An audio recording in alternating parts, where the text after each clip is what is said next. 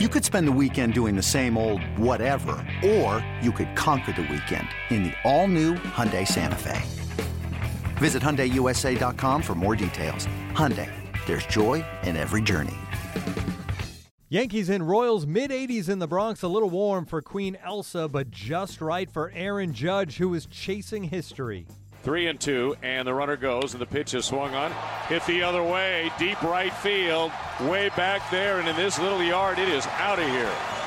Aaron Judge goes deep, and he has tied Mark McGwire for the rookie home run record. His 49th home run. McGwire did it in 1987. Judge has done it here in 2017, 30 years later.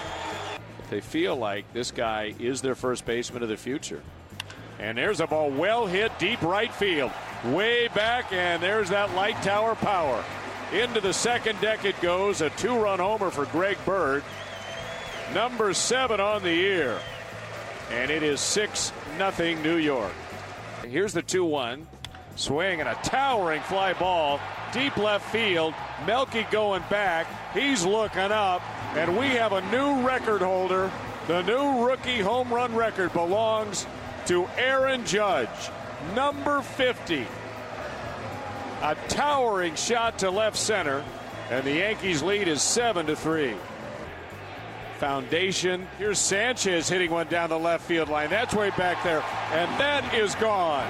That one just got over the fence down the left field line, and Judge and Sanchez go back to back. Judge hitting number 50 for Sanchez. That's number 33. And the Yankees putting on a power display on this Monday afternoon in the Bronx. It's now 8-3 New York.